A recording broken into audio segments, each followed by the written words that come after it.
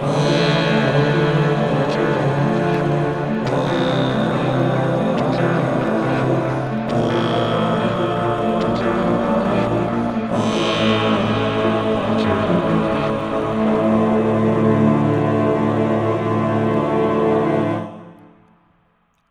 and gentlemen, welcome to the Wizard Apprentice Podcast. I am your host, Seth, and welcome. We have a lot to talk about today. I really look forward to this 5th episode. Let's go ahead and dive on in.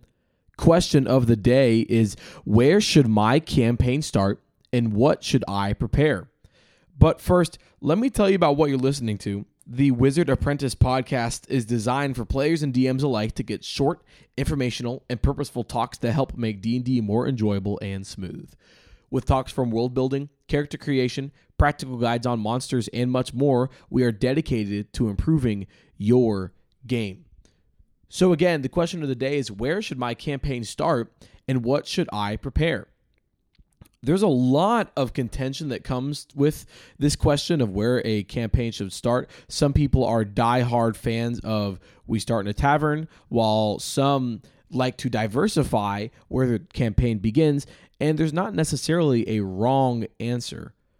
You can do a lot of things with a lot of different locations. And so today what we're going to be doing is we're going to be breaking down a couple of different locations that have worked for me in the past on a large scale and a small scale, talking about what we should do to prepare if we start in those locations, and then also just the benefits of starting in each of them.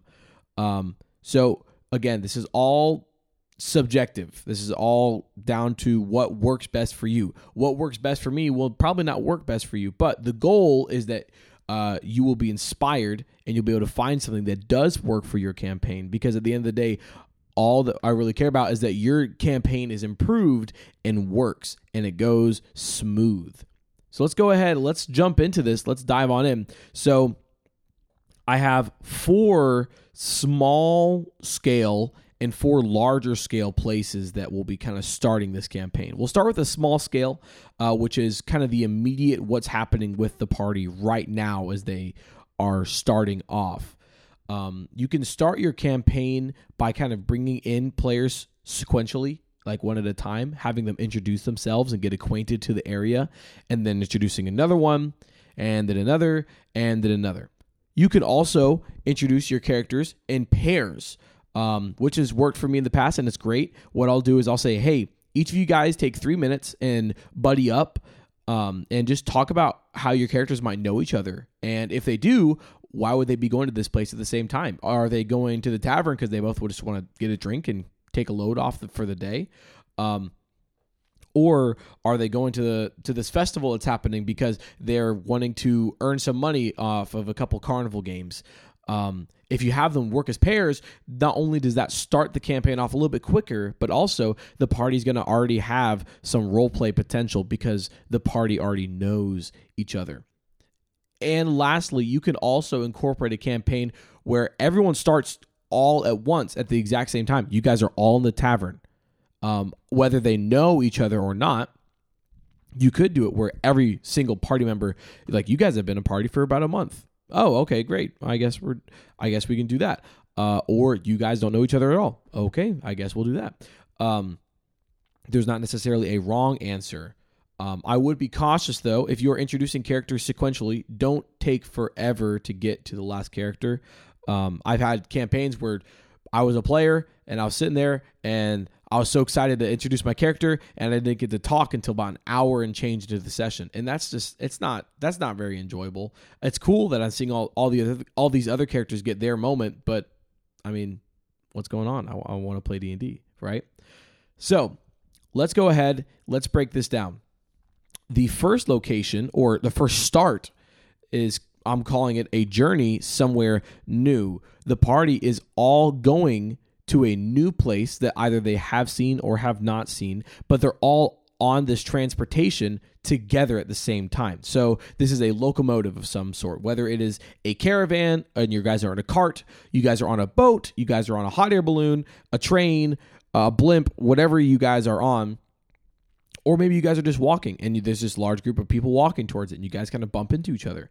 The whole point of it is that you guys are traveling to a new location for either the same reason, maybe that there's a festival or something that is on the end of this travel, or for all different reasons. I'm going because I want this. I'm going because there's something here at this city.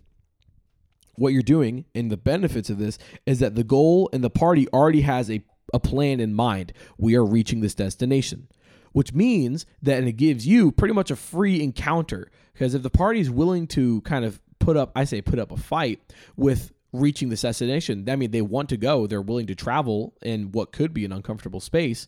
If something happens and they need to defend themselves, i.e. they get attacked by thieves or goblins trying to attack the caravan, or a sea serpent attacks the boat, or however you want to do it, they might be willing to try and fend them off. And maybe that's an early combat encounter for your party. It gives them a little bit of time to kind of get to know each other as they're kind of traveling on this locomotive together. And then now they have an opportunity to jump into the fray with one another and kind of fight their way out. Another benefit to this is that the party is in a confined space. We know that sometimes players can get a little excited and want to run around and look at all the cool things in the world, which is great. But if you have something planned, it can be difficult because you're trying to get everyone in the same spot, and the bard is out flirting with somebody again, and you're like, dude, you're killing me.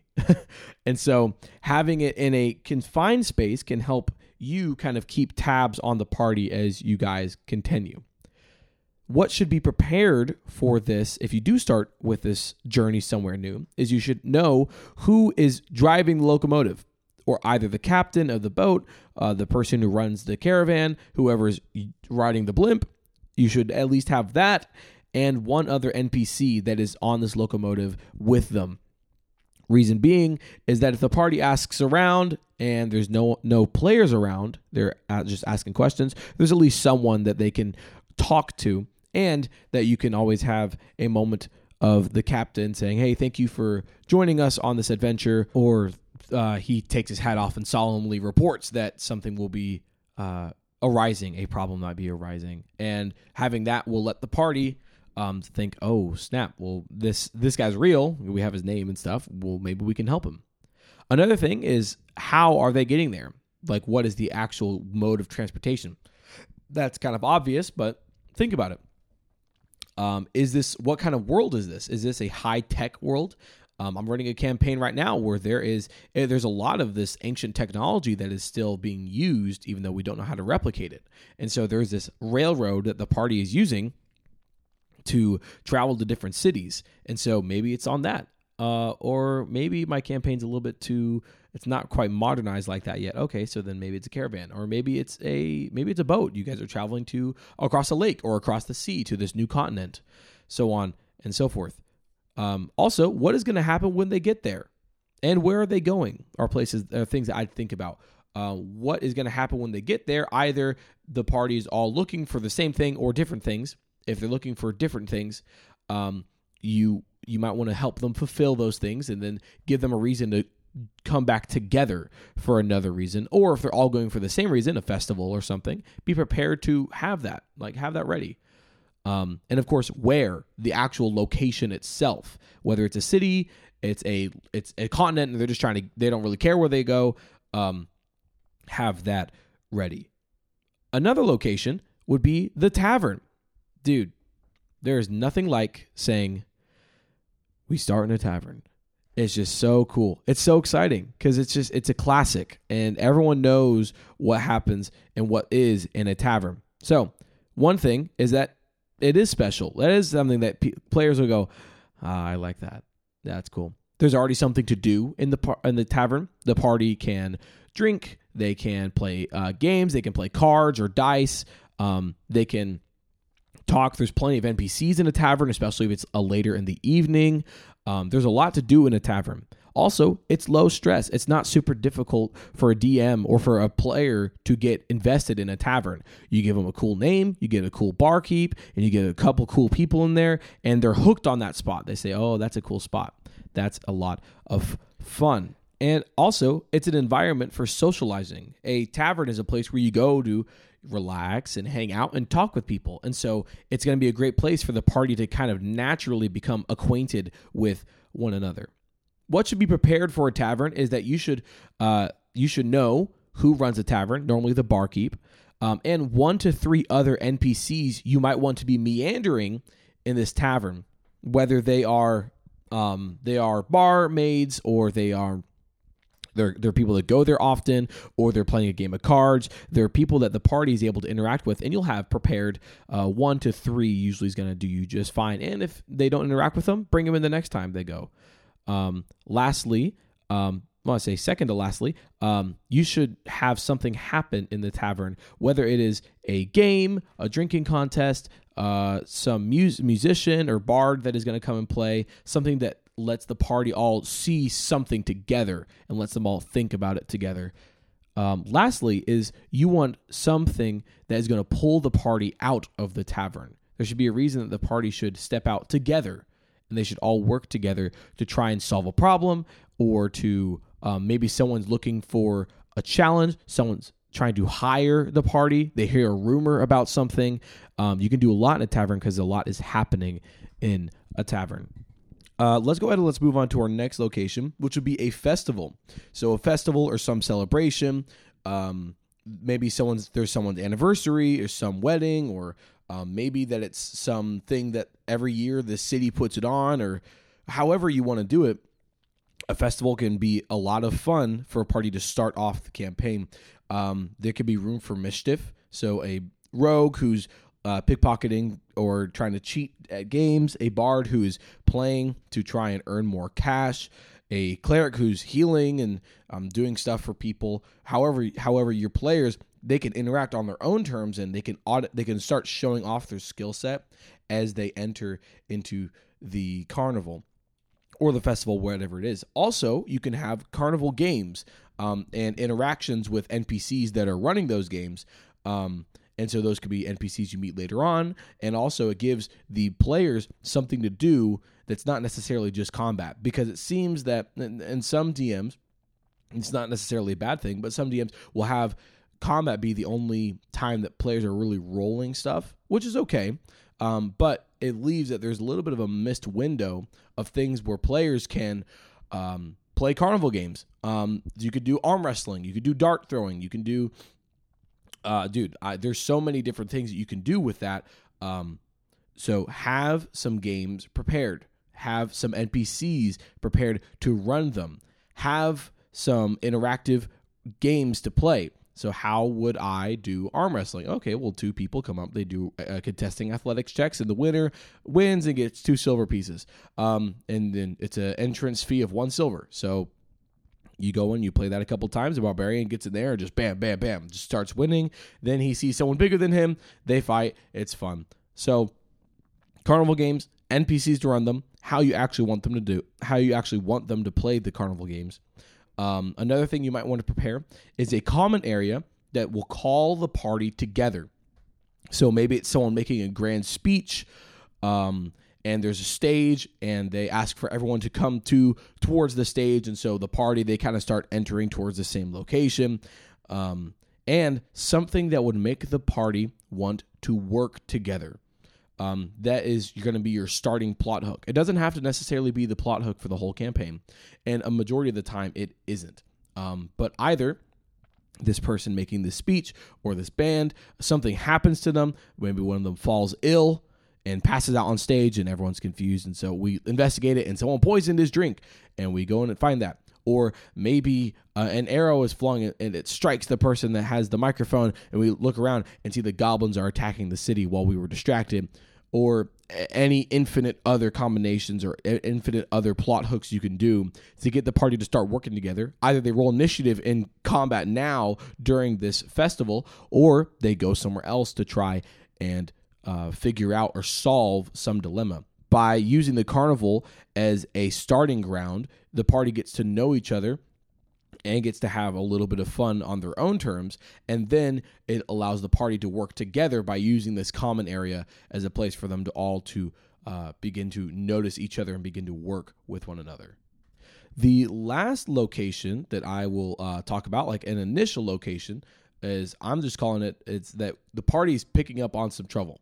The party has caught themselves in trouble, and either they know each other or they don't. So that could be that the party, they've been working together for about a month, and they are all trying to escape a group of guards because the rogue stole something, and they're all arguing and stuff as they're trying to escape. Maybe that there's a gang that is fighting them, and they realize that they were losing, so they're trying to escape. Or maybe they're in the middle of combat. I start saying, all right, Bard, it's your turn. And you see that the rogue is pinned, and he has a huge guy on top of him, and the cleric is fighting somebody, and the barbarian is currently beating the snot out of somebody. What do you do? And starting it off with a bang can be an interesting way to get your party's attention. Oh, snap, something is happening. What is going on? And then by filling in tidbits as you go, it's not only going to give the party something to do immediately, but the party will very quickly get to know one another and their strengths. And also, it gives the party pretty much the rest of the session is kind of prepped for you, because the party is thinking, I need to get away from this, and I need to get out of this. How am I going to do it? And so the party is going to work together to try and solve the problems that they either created themselves or they got themselves into. So picking up on trouble, starting off with something chaotic, something a little bit crazy, something that can be really fun. You could do a chase sequence, combat sequence, a dialogue that's going wrong, like saying, all right, Rogue, you just rolled a nat 1 on your persuasion check, and this guy's not happy with you. What do you do? What I would prepare for this is I would say, figure out what is going on, who are they running from or who are they fighting, who's behind this, if anyone, either a bit of a more of a long-term kind of, I say villain, long-term antagonist to the party for a couple of sessions that might be trying to stop them. What will help the party, if anything? What I mean by that is, if the party is trying to escape, are you going to have a escape goat planned for them? Do they need to find one? Or are you going to help them at all? Maybe is there someone that's going to come in and help them, or an ally of the party that they'll eventually get to know, or someone swoops in and saves the day, or are you just going to leave them out to dry? There's not necessarily a wrong answer there. Any of those answers can work. Also, is there going to be combat? And you need to be prepared for combat. Have your stat blocks ready. Have your initiative ready to help. This is going to be my homebrew tip of the day. For combat, if I want to keep it moving and keep it quick and keep it smooth, I will either have initiative pre-rolled for my combat, and I just have the party roll initiative, or I will have my monsters go at 11 and at 1, and I'll split them up into two groups. Let's say there's 6 creatures that the party is fighting. I'll have 3 of them go at initiative 11. I'll have 3 of them go at initiative 1. Or I will have pre-rolled them in groups of 3 or groups of 2, because having 6 different initiatives, okay, this is bandit number 2. Okay, bandit number 4 is going to go. That can kind of slow down combat. Instead, I'll just group the enemies into certain initiatives, and then I'll have them all go at once. So, okay, these 3 rogues are going to go. This one's going to do this one's going to do that, and that one's going to do this one. And that makes it to where the combat seems like it's progressing a lot faster than it might be.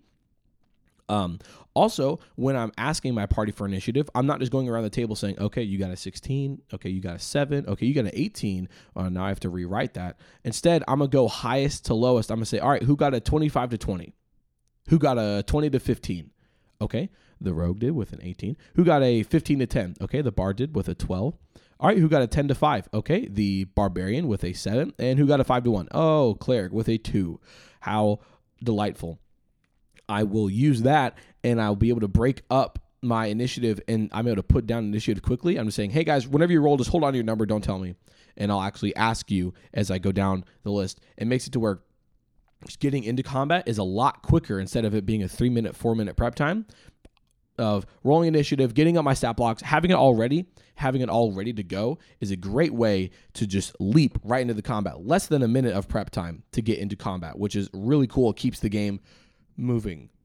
A couple more things that I want to kind of get into before we wrap up this episode of the Wizard Apprentice Podcast is the large-scale location as to where the campaign will start. Because we've talked about the smaller things, a tavern, a journey, a festival, but where are those going to be taking place, or where are they arriving to? So there's 4 kind of settlements normally. There can be others that I won't actually kind of mention that you can kind of figure out yourself as what fits for your campaign. But these are 4 of the most common starting locations for a campaign. So 1 is a capital of a continent, the capital of a nation, just a huge, huge city, a massive complex, huge walls. It's thriving. It's humongous. That is a good way to kind of show the grandeur of the campaign right off the gate and saying, hey, this campaign is massive. This campaign is really cool. The party will probably spend the foreseeable future within the walls of this capital, if that is what you want to do with it. So if you want the campaign to be like, all right, I'm going to just build out this capital. I'm not going to worry about the rest of the campaign setting for now. Just going to build this capital out for 4 sessions. And that's going to really, the campaign is going to grow in quality, not necessarily in quantity. And that's okay. The campaign you don't have to have 40 different locations. You can have 1 and just really fill it out. And the party will see, wow, this place is so lived in. And they probably won't, if they want to leave, that's okay. You can just take this, if they leave and they go to the next city, take and copy the blacksmith and put it over there. And then whenever the party comes back, just find a new one for the capital. That's okay. I do that all the time. Next up is a large city. A large to medium-sized city is going to be good. That's usually where I'm going to start my campaign. It's not in the biggest place, but it's also not in a super small place. So there's plenty to do in there. There's plenty of people to meet. But it's not necessarily going to be as massive as a capital or as small as a village. If you are starting in a village or in a smaller city, that's a great place to start. Again, you're not showing off the crazy, humongous side of your campaign off rip. You're kind of keeping that close to your chest and revealing it as you go. But it gives just enough to do in the city, and maybe there's stuff to do outside of the city as well. As you kind of shrink down the size of the starting location, it makes everything else around it feel bigger and feel like it's worth exploring. For example, in the capital, you aren't really going to want to explore outside the capital because there's so much to do in the capital. In a small village, there's not as much to do. There's a little bit. There's a small quest board. There's a couple of tasks you can do. There's a couple of people to meet. But after that, I mean, you're looking around and you can describe this great, beautiful landscape or these dangerous woods that lie at the edge of the city, at the edge of the village. Maybe you want to go in there. Maybe there's someone trapped in there, and maybe there's some quests or something to do. And then lastly, if you have a small villa, a very quiet hamlet, less than 100 people, very small, that means that there's a lot to do outside of the villa. The villa, there's a little bit. You got their food, they got their stuff. It's not very big, but outside of it, everything looks bigger. That's the adventuring, that's the wild, that's going out in through these dangerous dungeons, through these dangerous forests, through the jungle, through the wilderness, however you want to do it. Having a villa and starting them off in a small environment makes everything else bigger. For your location, I have a couple of recommendations of things that you can start having in your city. There are about 3 or 4 things I would have prepared whenever you start your city, because most of the time a regular D&D party is going to be looking for these and is going to want to purchase or use these facilities. Okay, so number 1, a tavern. No duh. The tavern is going to be your bread and butter for lounging and relaxation. Normally, a tavern will be attached to an inn. So the party goes and they drink, and all right, I'm done for the night. You can have them separate or you can have them together. I have a couple of examples of these that I'll let you guys totally take off of me. One is called the Eye Patch. That is the tavern I use. It's run by a half-orc named Davy Puckett. Davy runs this, and he has an eye patch. It was his thing. He built this sucker. And so eye patch, great. You can take this for your campaign. That's a great tavern. Another thing you need is a blacksmith. Every single party is going to say, is there a blacksmith? Can I go to the blacksmith? Because there's stuff that you can do at a blacksmith that they can make special items for you. They can improve their weapons and their gear. Maybe saying, hey, I have this cool element that I just found. Can you incorporate this into my weapon? One that I have, this is very near and dear to me. It was the first NPC I ever created a little over 4 years ago. Whenever I started playing D&D, I created this NPC. It was the first NPC I ever made, and it was Hawk Weaponry was the name of the blacksmith, and his name was Aaron Sparrowhawk. He's a human, beard, bandana, dude, super cool dude. Really kind of just, he's a really fun guy, and I have a soft spot for him, and he's kind of reappeared in all of my campaigns, which is not a bad thing. Reusing NPCs in new campaigns can be a fun breath of fresh air for your campaign of, oh, I know that guy. Oh, that's so cool. I remember him from the last campaign. That's a lot of fun. If you make memorable NPCs like that, they can kind of show up a little bit. They don't play pivotal roles like they did in the last campaign, but they're just kind of there. It's fun. That can be a really cool thing for your campaign. So Aaron Sparrowhawk and Hawk Weaponry. That was a great blacksmith. Another one is a magic shop or some potion shop. So whether you have a magic shop where the party can purchase magic items, or a potion shop where the party can buy healing potions or potions of speed, or however you want to do that. I have a magic shop called the Treasure Hoard, the Treasure Hoard, and it is run by a guy named Zipkit Butters, who is a halfling who is just happy to be there. He has these stilts that he walks on so he can stock the shelves. So Zipkit Butters and his boss, which is a huge, powerful Goliath named Rip Guts Bone Paste. If that doesn't tell you enough about his boss, that is ridiculous. So Zipkit Butters and Rip Guts Bone Paste, a apothecary or some type of potion shop. I have a place called Jade's Apothecary, which is run by a person named Jade. All these are kind of descriptors of who is running them. You know, the blacksmith, Hawk Weaponry, Aaron Sparrowhawk, the eye patch with the half orc who has the eye patch himself, Jade's Apothecary, run by Jade. She's actually a half orc, but she has a disguise self on her that is always active, and so she looks like this really ugly witch with like a huge nose and like a big wart, and she has the really crazy witch hat that kind of like, it's a magical witch hat and it moves around and it like casts spells. The magic hat itself, it has a funny personality, but actually what it is, it's her brother, Jasper, another half orc who's invisible and is just moving around the hat and making funny noises and doing cantrips through the hat. And so the party doesn't know this, and they just have to deal with Jade, this really weird, and she's kind of flirtatious, and she's kind of like, how are you today? And the party's like, you are so weird. Please do not touch me. She's super creepy. But after they get to know her, and she lets down this visage, they realize, oh, Jade's actually really cool. She just does it because it's fun, and she enjoys getting to mess with people. But she actually is a very sweet person, and she wants the party to succeed rather than just being a little flirtatious.